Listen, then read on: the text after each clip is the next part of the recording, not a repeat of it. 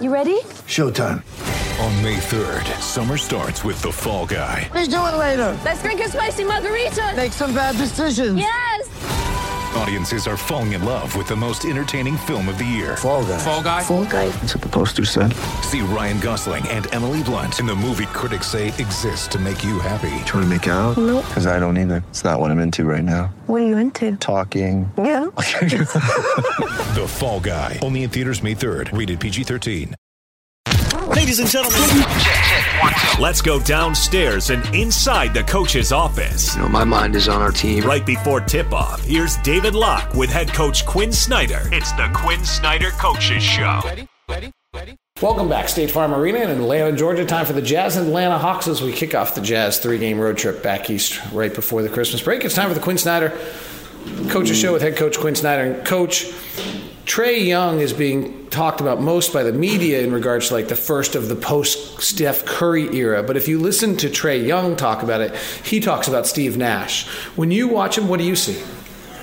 Well, you know, I think Steph's a, Hall of Fame transcendent player. And so is Steve Nash. I think, Trae Young probably shoots it, and he looks more like Steph Curry the way he shoots the ball, but I think it sounds to me like he gravitates to the passing, keeping his dribble alive, looking people off, things that Steph obviously can do as well.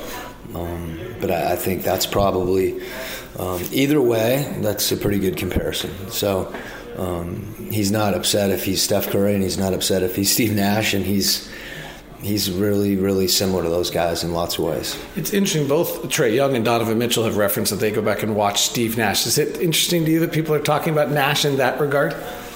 Yeah, I think, players that have an appreciation for really everyone wanted to play with Steve Nash, and it's actually, I'd like to hear that about Donovan, because there's a lot of things that we try to teach that Steve Nash just did instinctively, and that's what great players do. They do certain things and they change the game. And when you keep your dribble along the baseline, and you don't have a shot, and you don't have a big on a roll, and you don't have a guy in the corner, and you still keep your dribble and you make a play, that's not easy to do, and it's something Steve Nash did all the time, to the point that we call it Nashing.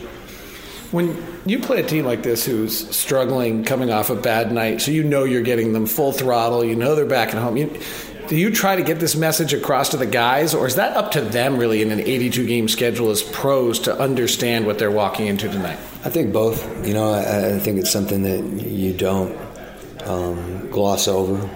At the same time, we need to be consistent no matter who we play, whether it's home, road. We're in another situation now without Mike again. That changes that dynamic a little bit. So we need to focus and buckle down and keep competing and keep getting better. Coach, thank you very much. That's head coach Quinn Snyder. Back over, let's hear from Lloyd Pierce and the Hawks. When you have such incredible youth, how do you weigh having them all try to learn together versus having veterans interplayed with them as they're trying to learn this game? Well, today specifically, they better learn together. We're starting 5 guys in 2 years or less in this league, and, part of that reasoning is just throw them out there and let them figure some things out, and use our veterans and our bench guys to come in and provide a voice and lift the spirit if it needs to be lifted, or just balance the game if it needs to be balanced.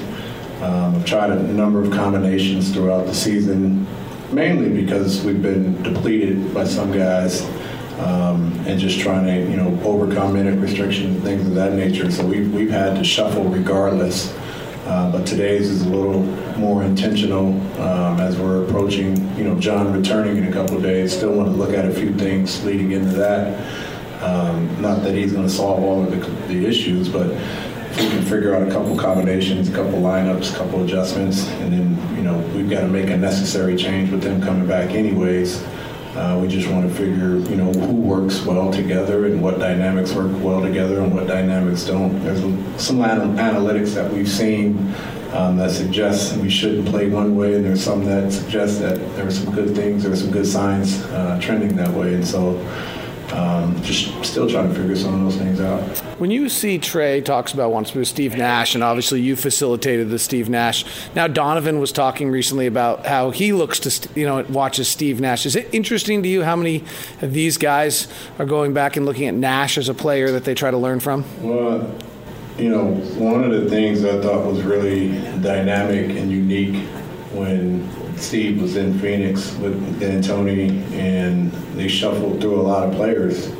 And the consistent was Sean Marion, Amari, and Steve. And you bring in Joe Johnson, Vince, Grant Hill, Quentin Richardson. You start naming off guys that had successful careers while in Phoenix shooting the basketball.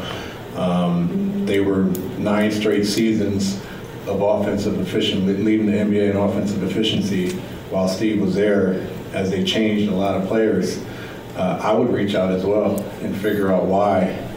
They were ahead of the curve in terms of playing small ball, playing with pace, spacing the floor, scoring early before the defense is set.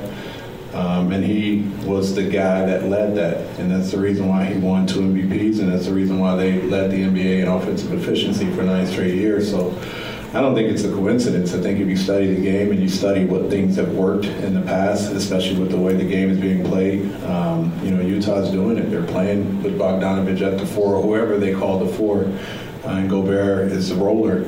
And they space, and you see their ball movement. You see Ingles in pick and roll, Donovan in pick and roll, Conley obviously when he was healthy in pick and roll. And, once it gets swung and you're in rotation, it doesn't matter who ends up with the shot. They're all locked and loaded and shooting career highs or shooting high percentage 3-point shots.